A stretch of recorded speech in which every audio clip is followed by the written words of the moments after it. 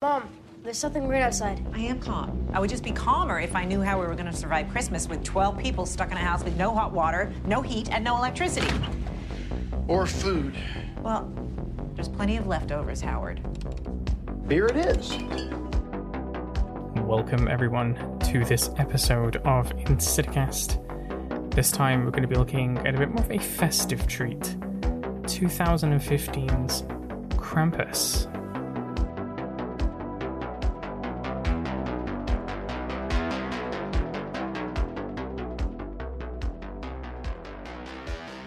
Welcome to this week's edition at Insidicast. I am your host once again, Phil. Just on my own this time. I am planning on bringing on some more guests soon. That should be good fun. Have a bit more of a discussion. Things just didn't quite work out this week, so it will just be me. Big changes since the last episode. You're going to be found on multiple platforms now. We're on Spotify, iTunes, Google Podcasts, and potentially more to come, depending on how things go. Check out the link below. It's going to have a link tree. This will take you to the Instagram, TikTok, Discord, YouTube, and Twitter. There'll be a new YouTube video that's going to come out on Saturday. We're going to be talking about the Child's Play TV series. Nice, quick, and simple. I think summing up that series should be pretty quick and straightforward. Don't need a full podcast episode for that. Please do check that out. Please do give it a like and share and subscribe and all that kind of good stuff. And obviously, keep checking out the podcast. This is the main thing that I love right now. Yeah, let's get into 2015's Krampus. To start with, we've got this pretty cool introduction to Legendary Pictures and Universal, these sort of frozen title cards. Pretty nice foreshadowing of many events in the film, and also big fan of Legendary Pictures and many films that they've made, to be honest. As the film opens, we've got this amazing introduction into basically what is like normal Christmas in America. If you've ever seen like Black Friday and people like going crazy, running over each other, you know, maybe even fighting, that is the introduction. And I think with the Christmas music, it sets a really nice tone for the film. Sort of a little bit lighthearted, bit of a comedy, not too serious, but of course a really good summary of what's to come. And I'll get more into detail as obviously the episode goes on, but things go back to this introduction, I think, quite a lot in its metaphors and imagery. I think the one thing that's just really funny, though, is just like showing how depressed shopping is at Christmas and how depressed the people who work there are. It really does make you think, like, why do you go through all this struggle just for one day? But of course, as this film will soon tell you, there's a reason why you should. And the name may just be Krampus. Once we're done with the madness that entails in the supermarket, we get to see a nativity scene that has just been disrupted by a massive fight. And funny enough, obviously, it is your central characters at the center of that struggle. And this is a real nice way to introduce them, and introduce, obviously, Max, who is pretty eager at getting into fights. It really sort of puts them at the center of a lot of the madness already from the get-go. It doesn't even have to include Krampus in it. So the big thing that we're introduced to before anything even happens is A Christmas Carol. It's playing on the TV in the kitchen as the family arrive home from the nativity fight. And A Christmas Carol really sums up this film in its entirety. There are so many links and metaphors to A Christmas Carol. It is in many ways a modern representation of that story. And the main morality of Christmas Carol and what Charles Dickens was trying to teach people was how to be happy. You know, and he showed us through Scrooge that, you know, the misery that Scrooge felt through his own actions towards and words towards others, you know, were in fact making his own life a misery. And this is things that, you know, Scrooge never sort of realized as it was happening. And it's only when Scrooge goes through this transformation that he realizes that he's actually a better person, and it makes him a better person by being happy. So as Max and the family returns home, Max makes a comment about how Christmas is just there to sort of serve, I guess, capitalism, and that basically Santa is just some ploy to sell Coca-Cola. And in many ways that's funny and true, but also it's not just a throwaway comment. This is something that the film comes back to quite a lot, at least I think, from my interpretation of what happens. But the main part about this that's really, really relevant is actually this in itself kind of references some parts of Scrooge, right? Scrooge was the super rich guy, very, very wealthy, and he treated others who weren't anywhere near his wealth very, very badly. You know, and he believed that his wealth was the source of his happiness, which obviously was proven not to be true. as the story goes along. And it shows that, you know, when it comes to Christmas, especially these days, you know, the reliance on the material goods, you know, to bring us joy may not be very true, especially when you look at not only just the people who were shopping in the film who looked miserable, but also most of the staff looked miserable. There's nothing about that corporate environment that feels really happy. It's like an artificial joy, and that's something this film sort of touches on a lot. Artificial happiness and what you have to do to really like feel the happiness at this time of year. And it's all about how we treat others. That's the thing that makes the difference. It's not about the possessions that we own, you know. Very nice Christmas generic metaphor, you know, for a horror film. But of course, you gotta stick it in there, or it's otherwise it just wouldn't fit the genre, would it? Which I think is one thing that's kind of surprised me a bit about this film. It actually tries to be more of a Christmas film than a horror film. You know, it not just its tone, but, you know, also its messaging. You know, and actually the horror takes quite a lot of the back foot in most of this film. There's some good elements of horror, and I think the ending definitely like has its own horror built into that. But the film doesn't try and just jump scare you and just try and like, you know, make it a gore fest and that type of thing. The message of the film and what it tries to portray is all about Christmas and happiness and family. Amongst the conversation that Max has with Omi, which is his father's mother, so his grandmother, that's Tom's mother, she sort of talks about the legend of Krampus and why it's important to believe on Christmas. And the main things that she talks about is the spirit of giving and sacrifice. And this becomes a massive part of the film as we go forward, because it's all about giving and it's all about sacrifice, whether that's the family giving and sacrificing or whether that's Krampus giving and sacrificing. Of course, this was interrupted by the family visiting for Christmas, which I think is a completely relatable thing that a lot of people have been through. The kind of stampede of family members coming through the door and the camera shaking, like showing this massive influx of people coming in. I think that's just brilliant. It's just so funny. There's a lot of really good representations of like how crazy Christmas can be in this film, you know, and it kind of links back to the start of the film a little bit, you know, with those shoppers. Those shoppers were equally as crazy running around. And it sort of reminds me of like reindeers in a weird way, sort of like the feet running around, kind of the hoofs, you know what I mean, while they're shaking on the roofs. It was that kind of vibe, and it's kind of nice, like subtle audio work going on in that film. Of course, this is now followed by the dinner scene, which I think is equally hilarious. Another good representation of Christmas, you know, awkward dinner conversations, the sort of conflict of masculinity between Howard and Tom. Howard's idea of masculinity is sort of having a gun, taking care of the family, sort of very like you know, middle America sort of approach to things, whereas like Tom feels very much more like reserved and things. I don't need to prove myself, like I am just the man just by the nature of being here and, you know, and looking after my family.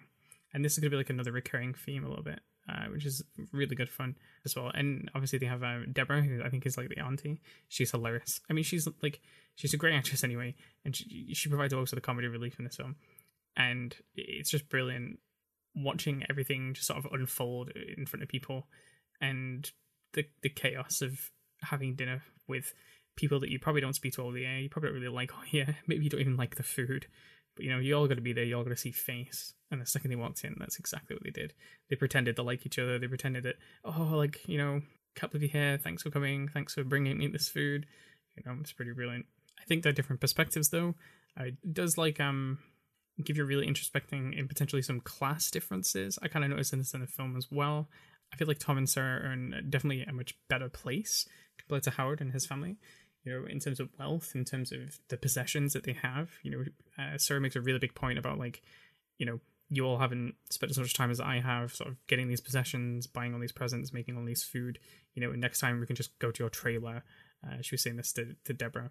And I think like this kind of disparity between like class and the wealth is another really good reference to the whole Scrooge thing.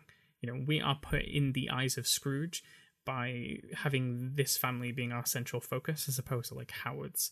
So we're almost feeling like, you know, yeah, these people are like inappropriate and being like a massive disruption to the family and the normal way of life. You know, we feel that pain, yet what we're basically doing is, you know, looking down on people who potentially look at things in very, very different ways. I think it's quite obvious that Howard likes hunting and he likes the idea of like real survival, and he kind of makes this reference between like, you know, how Tom only went and did sort of like some Boy Scouts thing instead of going to the army.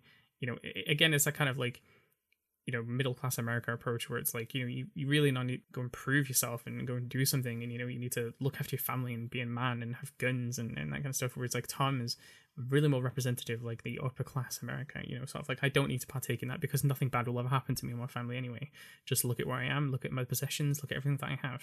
It's a really interesting dynamic, and because of that, and sort of these references to like, oh well, sorry I didn't make macaroni and cheese and hot dogs and that type of thing, the sort of shaming more rustic, more affordable food that probably happens in America and most of the West, really.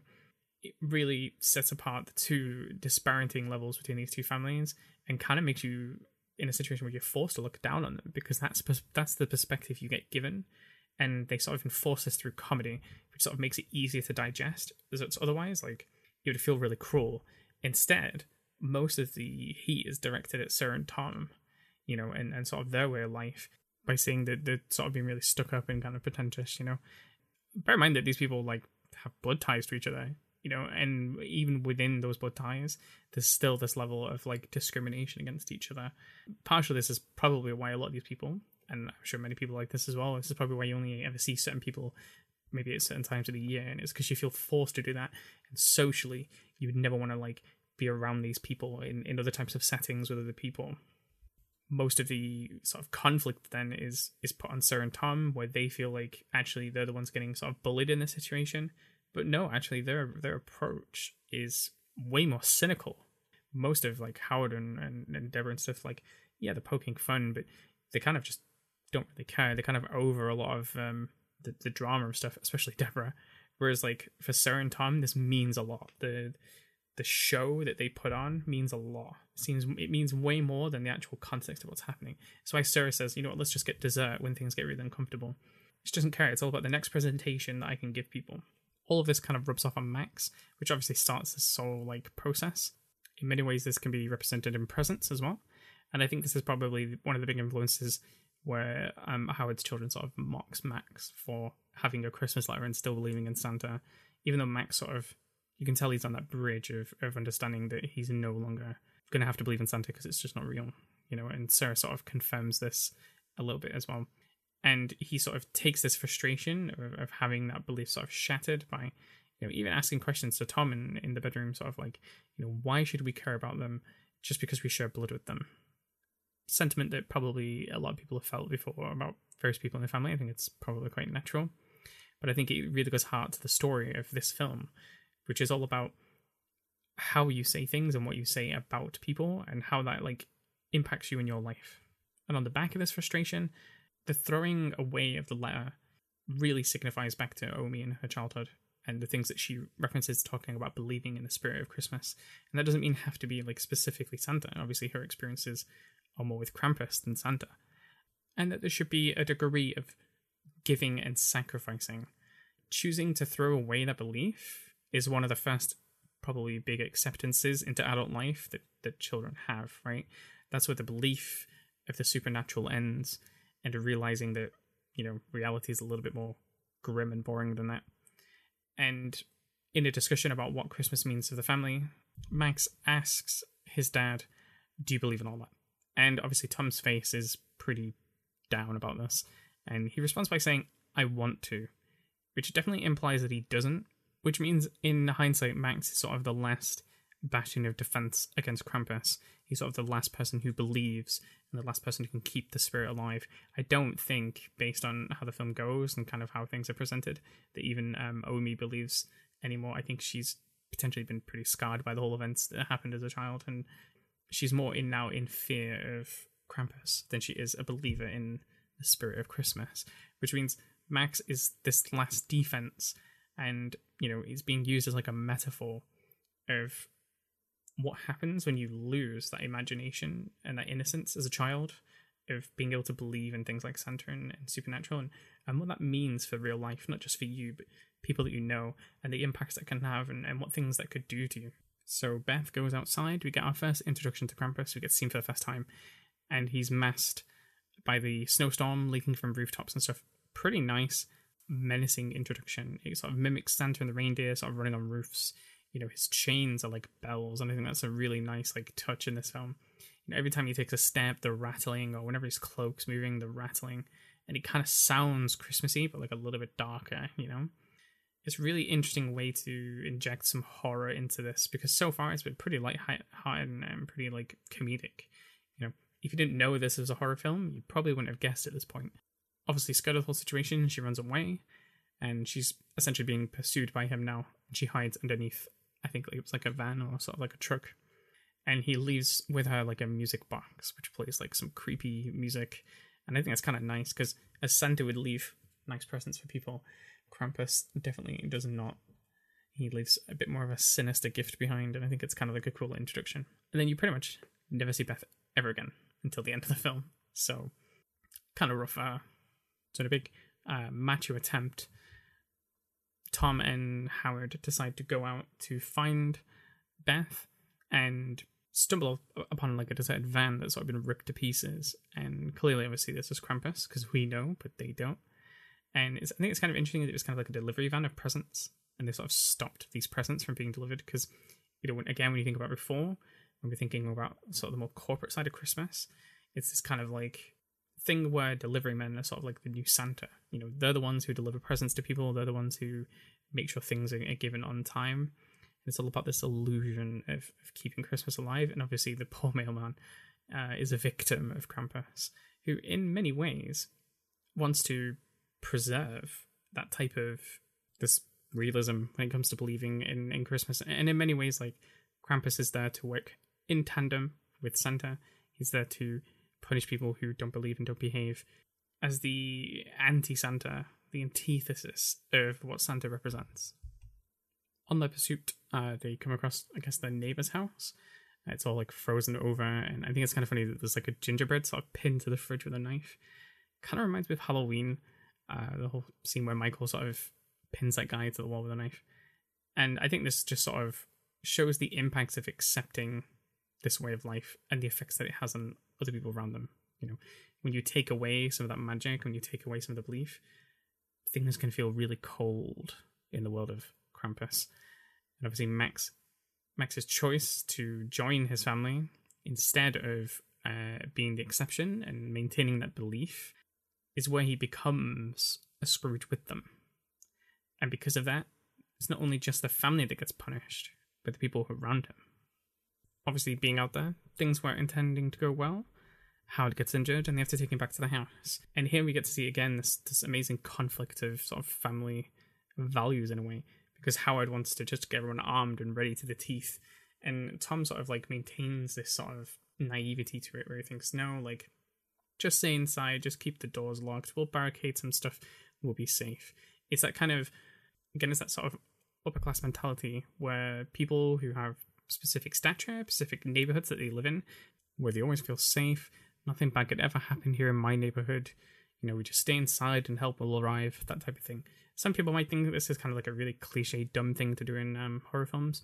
Sometimes you just gotta look a bit more closer at the context and you sort of understand some of the decision makings a little bit. It's something that like a director's never just going to explain to people, like, you know, oh, you should think this because of these like social circumstances that happen. No, people just sort of want things to be more easily explained to them, and that's just not always the case in films, you know. And it's why like people who've studied film in any way have to be a little bit boring and they sort of piece those bits together. It was interesting seeing now how Max wants to be involved. He wants to know how to basically help and to join in and to get actively involved. Whereas earlier, before he made the decision to get to the letter, he was like, why do we have to bother these people at all? Which is very much like a child perspective, right? Whenever like family come over and you're sort of a child, you're thinking like, why are these people here? Why can't they just go home? You know, I want to be on my own, I want to play, whatever.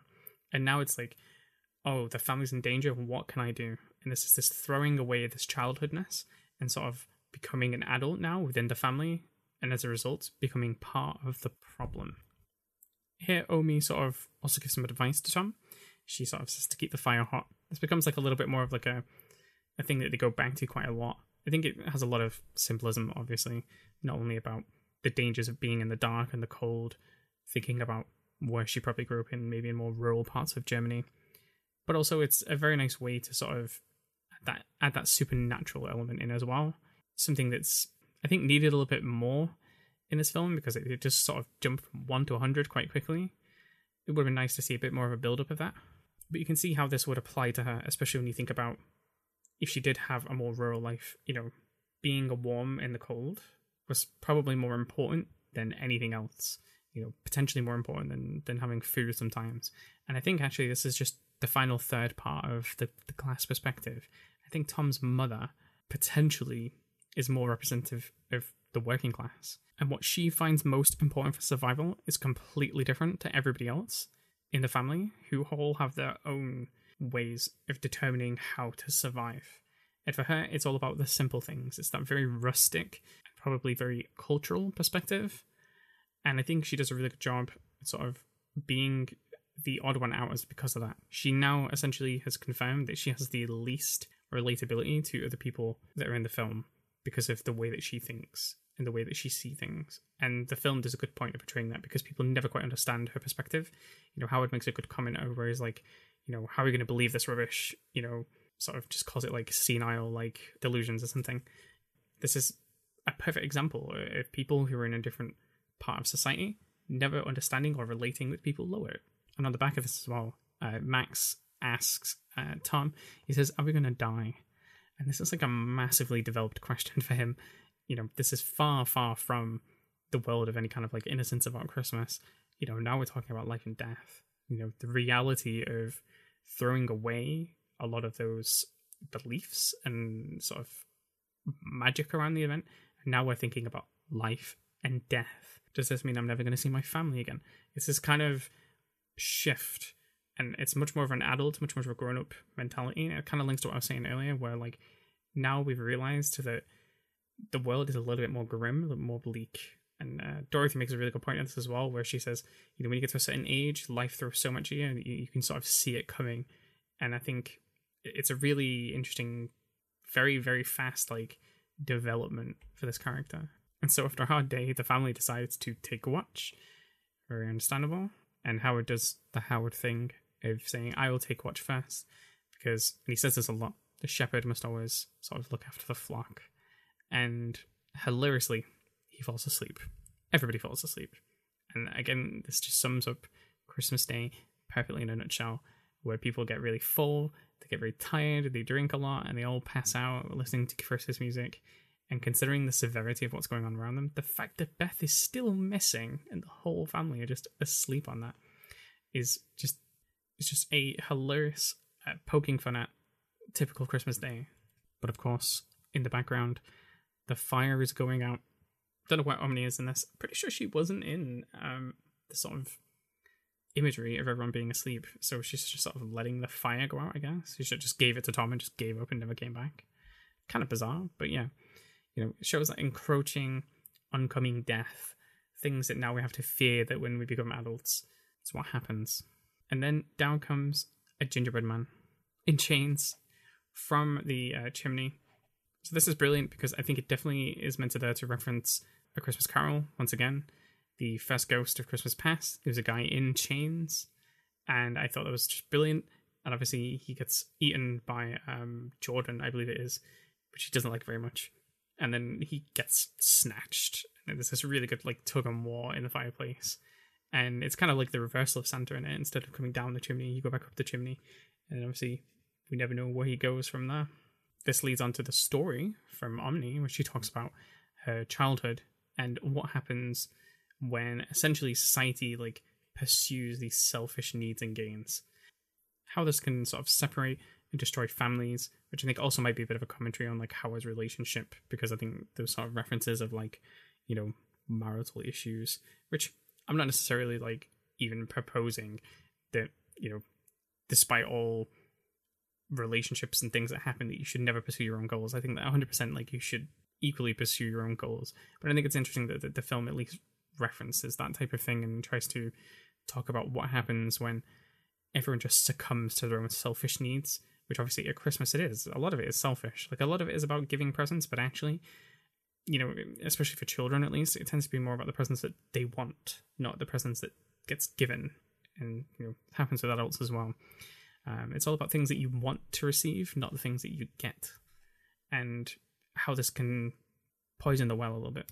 In the story, she sort of like talks about how she gives up making wishes and how she wants people to just go away. And obviously along comes Krampus to punish them. Punish people around her, but especially punishes her family. And I think this is like the big lasting thing that probably changed how she really feels about this time of the year. You know, she approaches Christmas more fear than joy these days. And in many ways, this sort of proves as a message to early themes on sort of like the corporate nature of Christmas. You know, the desire over bread in the examples of this was the start of the downfall of everything that is to come. And I think this kind of links back to the beginning when you think about like supermarket, people fighting over presents, people fighting over the same things. It's exactly the same type of thing. It's just that we're trading bread for like modern day things like iPhones and presents and stuff. Same kind of imagery and messaging going on. Of course, we've dealt with Christmas past, so now we need to talk a bit about Christmas present, which I think the only kind of reference I could think of in this is to do with the toys, because it seems to be the only major thing that happens next. So Jordan and Stevie goes on a bit of an adventure where they sort of run into what they think is Beth's voice in the attic, and they climb in and they sort of disappear. So the family sort of go in to see what's going on, and they see this massive like jack-in-the-box with teeth and lots of like crazy teddies that have teeth and toys that are really sharp and dangerous. You know, and this is kind of like hilarious in a way. And there's one as well that looks a bit like an angel, which I guess is probably the closest thing to Christmas present, who looks a bit more like some weird Santa that kind of look like an angel. I don't know. Obviously darker and a bit more sinister. Meanwhile, Howard is being harassed by Gingerbread downstairs, like firing a nail gun at him, which is pretty crazy. So whilst the family being attacked, this is where they decide to like fight back, and they fight for survival. And in many ways, they're bridging the gaps now between them and becoming more unified as a family, which I think is kind of nice. Beforehand, there was sort of like this whole reference about guns and being opposed to guns and not talking about guns in front of like Tom and Sarah and their family. And now like Tom and Sarah like both use guns, and everyone has a gun and everyone's shooting, and you know they're trying to fight back, which is pretty crazy when you think about like how much Howard was shamed for bringing guns on Christmas. This is what happens when demonic toys are here to attack you, I guess. And now that the family have gotten past this, the guns are shared amongst them and to be used as sort of to save each other. And I think that kind of represents Christmas present in a way. Christmas present in A Christmas Carol was all about the idea of generosity and sharing. It's just that in this case, they're sharing guns, they're sharing ammunition, but they are doing this for the purpose of trying to unify as a family, which is quite nice. In this, they're just learning lessons, and this is kind of what Scrooge did. Everything that he got shown and everything that he had to experience was all about learning lessons and doing stuff to become a better person and to be a happier person. Which, considering a lot of the initial grief with the family was from each other, with that grief being resolved and the issues and differences being resolved, in many ways they will just become happier as a family. So once that's all dealt with, they get ambushed by elves, which is a very interesting take on Santa's elves. Obviously, they're more human-sized, they're more scary. One of them looks like a plague doctor's mask, which I think is kind of cool. And they had really like creepy, like demonic appearances. And of course, now they're here to take them away. They bring chains and they take away the baby, the Dorothy, the Jack-in-the-Box. Pretty crazy stuff. Like the baby's innocent. I don't know why the baby has to be punished, but it did. And as the elves take them, Krampus finally arrives. And I think in many ways, Krampus was always intended to be the ghost of Christmas future. 100%. He not only looks and symbolizes like death by basically looking like the devil in many sort of like, you know, sort of Christian and like Germanic folklore, but also he's the big bad guy. Like he has to be there now at the end to sort of bring about the end of what they're going through. And as the family escapes, Omi decides to stay to sort of, I guess, face Krampus and buy them some more time. And Krampus sort of appears down the chimney. And whilst this is happening, the house is icing over, the fire is dwindling out. And as he comes down, sort of like you hear the jingling of the chains and the giant horns going through the fireplace, which is really good, really creepy. Awesome, like practical work with Krampus. You could tell it was like a mask that looked really human, and the hands looked really creepy, and the horns were insane. It's a really good visual, especially when, I guess, like in a lot of folklore, Krampus has been sort of portrayed more as like a goat, some kind of more like a creature. This feels like way more human, and he feels more like Santa, just like a bit creepier, a bit more hollowed out. So I assume this is here just to buy time and Krampus opens his sack of presents, and obviously all the little demon toys in there, and I assume that Omi just dies. And I kind of wish that this was explained a little bit more. I don't quite know what Omi has done to justify being taken, unless this is just to punish Max. In which case, it seems a bit cruel, especially because they have like the prior history. But I don't know. I guess they're never going to go into that much depth. So the family now go to pursue their plan, which is to get to a snow sled that was abandoned and to try and drive away. I think this was the snow sled that had presents in it earlier on that I mentioned. And they get ambushed by this sort of snow worm. It sort of comes through the ground and like bites you and tries to suck you in. And Tom does a great self-sacrificial thing. He tries to get the family to run away. But to my shock, because I haven't watched this film in a while, I was quite shocked. They all get taken. Tom and Sarah, Sarah's sister, leaving just Max and Stevie alone to try and start the car, where they get ambushed by the elves once again. Stevie gets taken by the elves, and Krampus appears to have this like one-on-one showdown, staring at Max, and presents him with a bauble containing his note that he ripped up and threw out the window. I think this is where Max sort of dawned on him that he is the reason why this has happened, and it's kind of his fault. And now he wants to essentially become an adult about it and take that responsibility and try and correct the wrong. So he finds Krampus at some weird like cultural ritual site where obviously Jordan is there. She's pretty distressed. She's been taken around, and Max calls out to Krampus, demanding for his family to back, announcing that he takes back his wish and wants things to return to normal. And then there's this sort of like weird pause where obviously Krampus can't talk, so Max is sort of filling in a lot of the gaps, and he's sort of just continually pleading and crying for things to return to normal. And it gets returned by like laughter, which I think is pretty like sinister. It's quite fun. And he gets dropped in the hole along with Stevie, and you see this amazing transition where he's just falling into a fire pit, and it's pretty bleak. This is where Max then wakes up in bed, and I think for a lot of people maybe this is kind of like a turn-off point of the film where they think, oh, he was just asleep all along, it's just a dream. The film does a really good job at sort of reversing that. He comes downstairs and sees his family, and it's this overly beautifully contrasted, saturated like mess of just like a happy Christmas, and everyone's like so grateful to see each other. It feels like the ending of like Home Alone 2, that kind of like really jarring, like misty scope on the camera where everything's just kind of out of focus a little bit. I think in many ways this is just trying to show us how most children would view Christmas. The sort of rose-tinted glasses, everything's nice and beautiful and perfect, but of course that's not the case. And as the camera pans out and we realise that they're stuck in a bauble, it's all really dark and sinister. The face that Sarah has, it's played by Toni Collette, who plays Sarah, is just amazing. That reaction is just so good. Toni Collette is amazing. I am going to review Hereditary at some point. She's so good, and she really helped sell that part of the film, where everyone else was a little bit like, you know, disheveled and a bit sad about it, but like she really looked like hell on earth. It's just happened. It's pretty cool. Well, everyone, thanks for listening to this episode of Insidicast. This was Krampus, released in 2015. Pretty good fun, have to admit. Massive fan of everyone involved in this film, really. I think Adam Scott did a really good job. Toni Collette did a really good job. David Koechner as Howard, very nice. I think those roles really suit those people perfectly. And Conchata Ferrell as Aunt Dorothy, I love her in everything that she's in. I think she's just hilarious. So yeah, it's really nice, good fun.